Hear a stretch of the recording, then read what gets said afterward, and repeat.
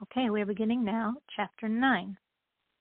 We concluded yesterday by saying that in man, and truly in all creation, Chochma, the seminal wisdom, is the initiation point, is the highest point, the root, the source of all that stems from.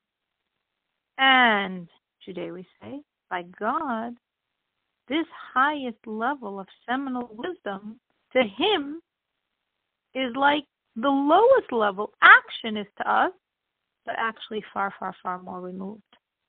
This is based on a verse that says, all of them in seminal wisdom you made, which the Rebbe is explaining to mean everything, even seminal wisdom, is to you like making, action, the lowest realm.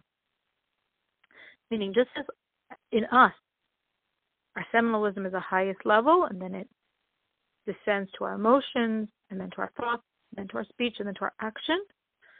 So there are these 5 levels between our action and the seminal wisdom, which is the ultimate source of it all.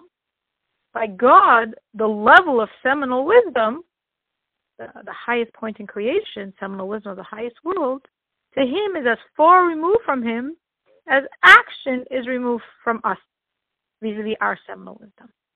But the Rebbe says it's much further, because again, from our seminal wisdom to our action is 5 levels.